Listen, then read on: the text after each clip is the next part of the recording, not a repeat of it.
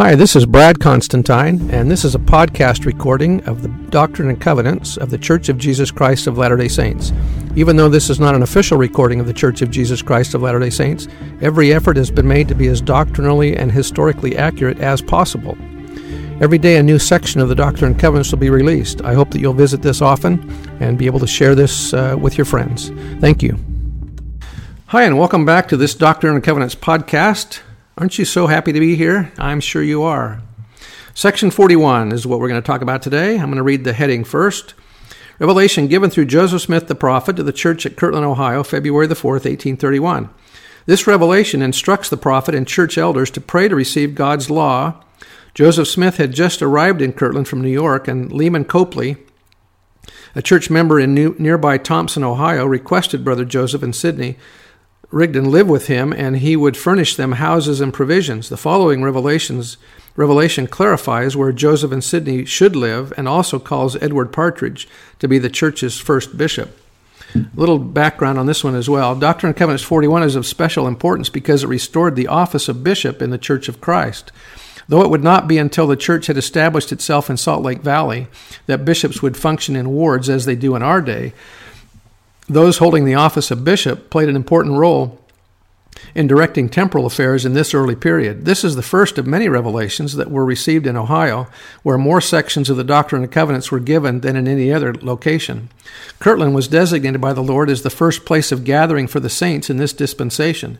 The prophet Joseph Smith wrote, "The latter part of January, in company with brothers Sidney Rigdon and Edward Partridge, I started with my wife for Kirtland, Ohio, where we arrived about the 1st of February and were kindly received and welcomed into the house of Brother Newell K. Whitney.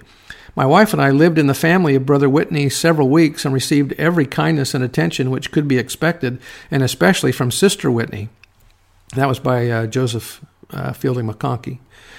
Even before their conversion to the gospel, some of the saints in the Kirtland area had been trying, under the leadership of Sidney Rigdon, to live primitive Christianity, the pure and original Christianity of the New Testament, by following the teachings of the New Testament and nothing else. When they read in Acts 2 and 4 that the ancient saints were together and had all things common, they formed a communal society called the Family and practiced group ownership of all individual resources. They called this arrangement having common stock. When Sidney Rigdon joined the church, he went to Fayette and invited the prophet to Kirtland, but Joseph sent John Whitmer instead, and Sidney stayed in Fayette to act as scribe for the prophet. Though most of the family in Kirtland had since joined the church, they were still involved in living this common stock law, which John Whitmer arrived from Fayette to preside over. The community seeing the problems created by common stock, wrote to the prophet and requested that he come to Kirtland. Joseph inquired of the Lord and was told to go quickly. According to Joseph Smith's account in the history of the church, he and Emma, in company with Sidney Rigdon and Edward Partridge, arrived in Kirtland, Ohio around the 1st of February, 1831, and perhaps as early as the 30th of January. Emma was then 6 months pregnant with twins, and the Smiths moved temporarily into the home of Newell K. and Elizabeth Whitney. On his arrival, Joseph Smith found a young, enthusiastic branch of the church in Kirtland. His own observation was that the members were striving to do the will of God so far as they knew it, though some strange notions and false spirits had crept in among them. With a little caution and some wisdom, I soon assisted the brethren and sisters to overcome them. The plan of common stock, which had existed in what was called the Family, whose members generally had embraced the everlasting gospel, was readily abandoned for the more perfect law of the Lord, and the false spirits were easily discerned and rejected by the light of revelation. John Whitmer added the following information to Joseph's account. About these days, Joseph and Sidney arrived at Kirtland to the joy and satisfaction of the saints. The disciples had all things common and were going to destruction very fast, as to temporal things, for they considered from reading the Scripture that what belonged to a brother belonged to any of the brethren. Therefore they would take each other's clothes and other property and use it without leave, which brought on confusion and disappointment, for they did not understand the Scripture. For example, when Levi Hancock was visiting the family, Herman Bassett, one of its members, took Levi's pocket watch and sold it. He later explained that he had thought it was all in the family. For the Lord to give the true law of consecration to the church and thus to correct the common stock ideas of the members of the family, he needed someone to act as his agent in administering properties according to his law. Consequently, Edward Partridge was called to become the first bishop in the Latter-day Church. D&C 41, I should say Doctrine and Covenants 41, was the first revelation received in Ohio. Its purpose was essentially to prepare the saints for Doctrine and Covenants 42, which was received 5 days later on the 9th of February, 1831. Verse 1, Hearken and hear, O ye people, O ye my people, saith the Lord your God, ye whom I delight to bless with the greatest of all blessings, ye that hear me, and ye that hear me not will I curse, that have professed my name with the heaviest of all cursings. Hearken, O ye elders of my church, whom I have called, behold, I give unto you a commandment, that ye shall assemble yourselves together to agree upon my word. According to the law of common consent, the elders must collectively agree to accept their responsibilities under the law of the church by their sustaining vote. And by the prayer of your faith ye shall receive my law, that ye may know how to govern my church, and have all things right before me. And I will be your ruler when I come, and behold, I come quickly, and ye shall see that my law is kept. He that receiveth my law and doeth it, the same is my disciple. And he that saith he receiveth it and doeth it not, the same is not my disciple, and shall be cast out from among you. For it is not meet that the things which belong to the children of the kingdom should be given to them that are not worthy, or to dogs, or the pearls to be cast before swine. The word meet has an archaic meaning of right, fitting, appropriate, or proper. Because the church was about to receive the law of consecration, it was not right that those who would not make the sacrifices of discipleship should reap the rewards of faithful members' consecration. Right now in the church, we have room for inactive members, but when the church as a whole begins again to live the law of consecration institutionally instead of individually as we now do, and we begin to establish Zion, there will quickly be no more middle ground for the passive and lukewarm to stand upon. Since Zion is a community of saints who are of one heart and one mind, who dwell in righteousness and have no poor among them, the less active who will not dwell in righteousness, or who are not of one heart and one mind with the saints, must either repent or leave. Otherwise, Zion cannot be established. Diversity is not necessarily a virtue in Zion, nor is Zion a pluralistic society. There will certainly be diversity of races and to a degree of a diversity of cultures, of personalities, of interests, and of wants, but there will be no diversity of values, ethics, morals, or of religious beliefs and doctrine. For Zion will be of one heart and one mind in these essentials, and will dwell in righteousness according to one law, the heart and mind of the Savior, which is the law of the church. And that was by Bruce R. McConkie.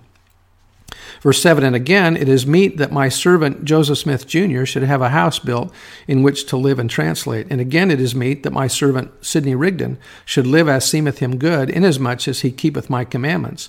And again, I have called my servant Edward Partridge, and I give a commandment that he should be appointed by the voice of the church, and ordained a bishop unto the church to leave his merchandise and to spend all his time in the labors of the church.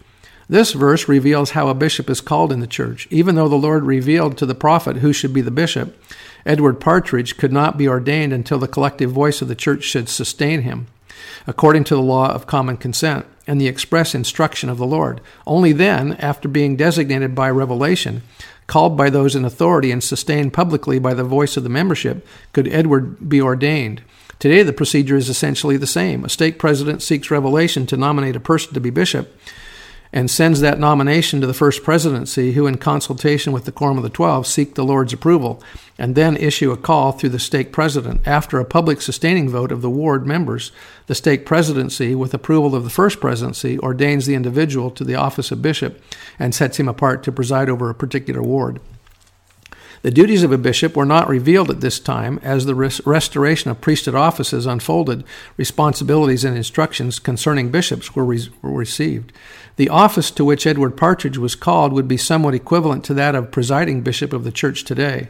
The presiding bishop was responsible for overseeing the Lord's storehouses for the poor, a function considered to be full-time employment. In addition, he was appointed to be a judge in Israel, like as it was in ancient days, to divide the lands of the heritage of God unto his children within the law of consecration. Further, he was to judge members of the church with the assistance of 2 counselors. The Lord instructed that Edward Partridge, as the presiding bishop, was to live in Zion, which was later identified as Jackson County, Missouri. He was responsible for the purchase of lands that were given as inheritances to the saints and for church buildings, specifically the temple. Edward Partridge was the second person called to full-time service in the kingdom. Earlier, the prophet Joseph Smith was called to devote all of his labors in Zion and told that he should receive his support from the church, and that was back in Doctrine and Covenants, section 24. By appointment, Bishop Partridge was to oversee the Lord's storehouse for the poor and be employed in doing this business. It was by this means that he was to provide for the needs of his own family. And that was a quote by Joseph Fielding McConkie. Verse 10, to see to all things as it shall be appointed unto him in my laws in the day that I shall give them, and this because his heart is pure before me, for he is like unto Nathanael of old, in whom there is no guile. These words are given unto you, and they are pure before me. Wherefore beware how you hold them, for they are to be answered upon your souls in the day of judgment. Even so, amen. You can see here the responsibility of the welfare of others that the bishop is given, and so those that hold these positions will be held accountable for those that they were to supervise over or to serve. I bear testimony of the truth of these things, and as we get into the next couple sections here about the office of bishop and also about the law of consecration, we'll find out more about that. I bear testimony of the truth of these things and say that this is evidence of the unfolding of the restoration, that things are being restored here. We have the office of bishop being restored, and these things will continue. I bear this testimony in the name of Jesus Christ. Amen. See you next time. Bye.